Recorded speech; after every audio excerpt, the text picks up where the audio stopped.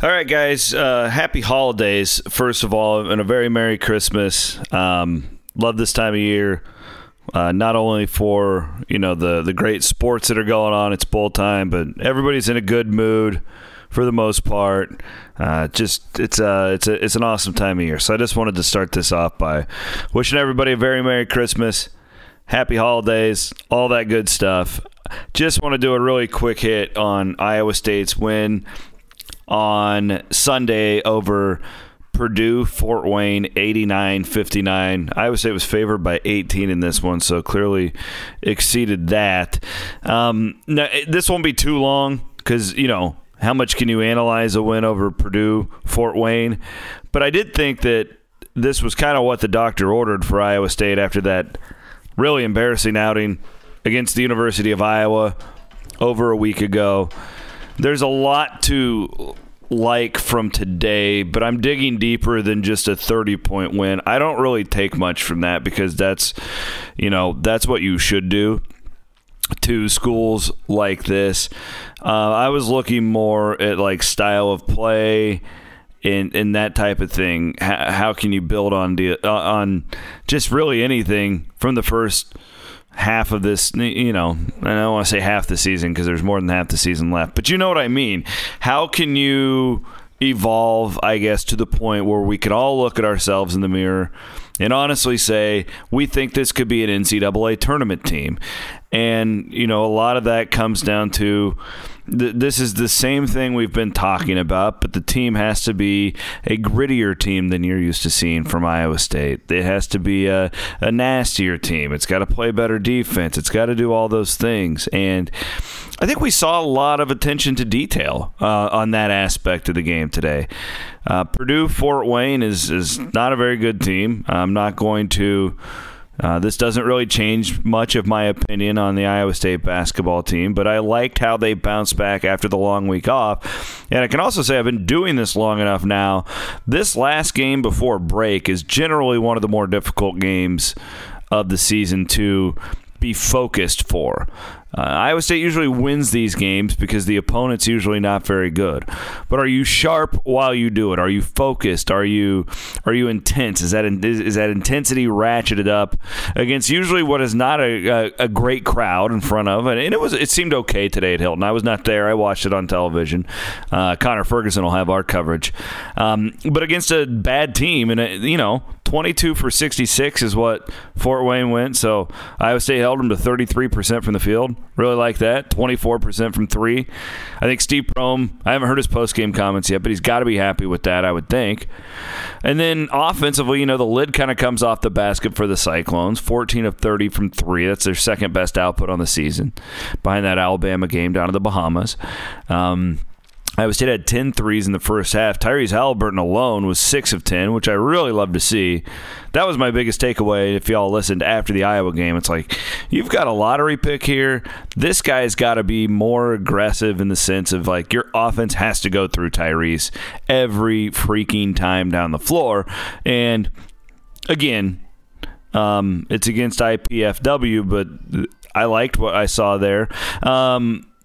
We need to talk about Terrence Lewis because this is becoming interesting. I didn't take a lot out of it after the Iowa game because those were kind of garbage minutes and, it was desperation mode for Iowa State. But this is 2 games in a row now where T. Lue, the junior, has come off the bench and really produced.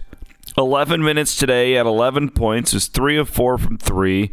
He was active defensively. And I think we have the conversation now. Is this something to build on? Is this a guy who, has paid his dues now? Has he done the right things off the floor, all that stuff? I don't know. But that's 2 times in a row now where Steve Prohm has called his number and he's produced. So I think that's a really interesting aspect of this game. I liked what we saw from Zion Griffin today in 11 minutes. He seemed... like he was flying around out there a little better with 9 off the bench. So I don't know. We don't overreact to these games, but especially with Lewis, this is 2 in a row now. It's kind of becoming a bit of a trend. I'm anxious to see, if he can keep working up into the rotation. And you compare him to Rasir Bolton, who, first of all, Rasir had 6 assists today in 26 minutes, so props to him for that. His shot's still not there. I don't know what's going on. He only had 2 points, 1 of 6 from the field, 0 for 3 from 3. From what I've seen the last 2 games, I wouldn't be surprised if Terrence Lewis starts chipping away at some of those Bolton minutes. I'm not saying you bench Bolton. He does a lot of other good things. He's probably a better defender than Terrence, but man, for a team that struggles offensively, Terrence has come off the bench. He was 3 of 4 from 3 today, whatever he was against Iowa. I think you got to start looking into that. The most interesting note I took from this game, and I don't know how much you guys picked up on this, but in the second half, Iowa State was really working on a press. It was like a scrimmage out there where Steve Prohm they were working on it. You could tell this is not a finished product yet. But I wonder if that long layoff after the Iowa loss, and I don't know about you guys, but I sensed with Steve Prohm there was a little more admission that his team can't shoot, as opposed to we'll see if it comes around. It's got to come around. We think we're pretty good shooters. It was more I don't know. I just sensed if you watched his media availability on Friday, maybe they're going to go more in this press Virginia style. Now, it's not going to be that extreme, obviously. I just found it intriguing that they were working on it so hard in the second half. That to me is okay, we've started to install this in practice. We're up by 30 on this Summit League team. Now we're really going to get some of this on film and practice and do some teaching. I'm anxious to see where Iowa State goes with that. I don't ever think it'll be a focal point for this team, but maybe that Iowa game was the cold bucket of water dumped on you and it wakes you up.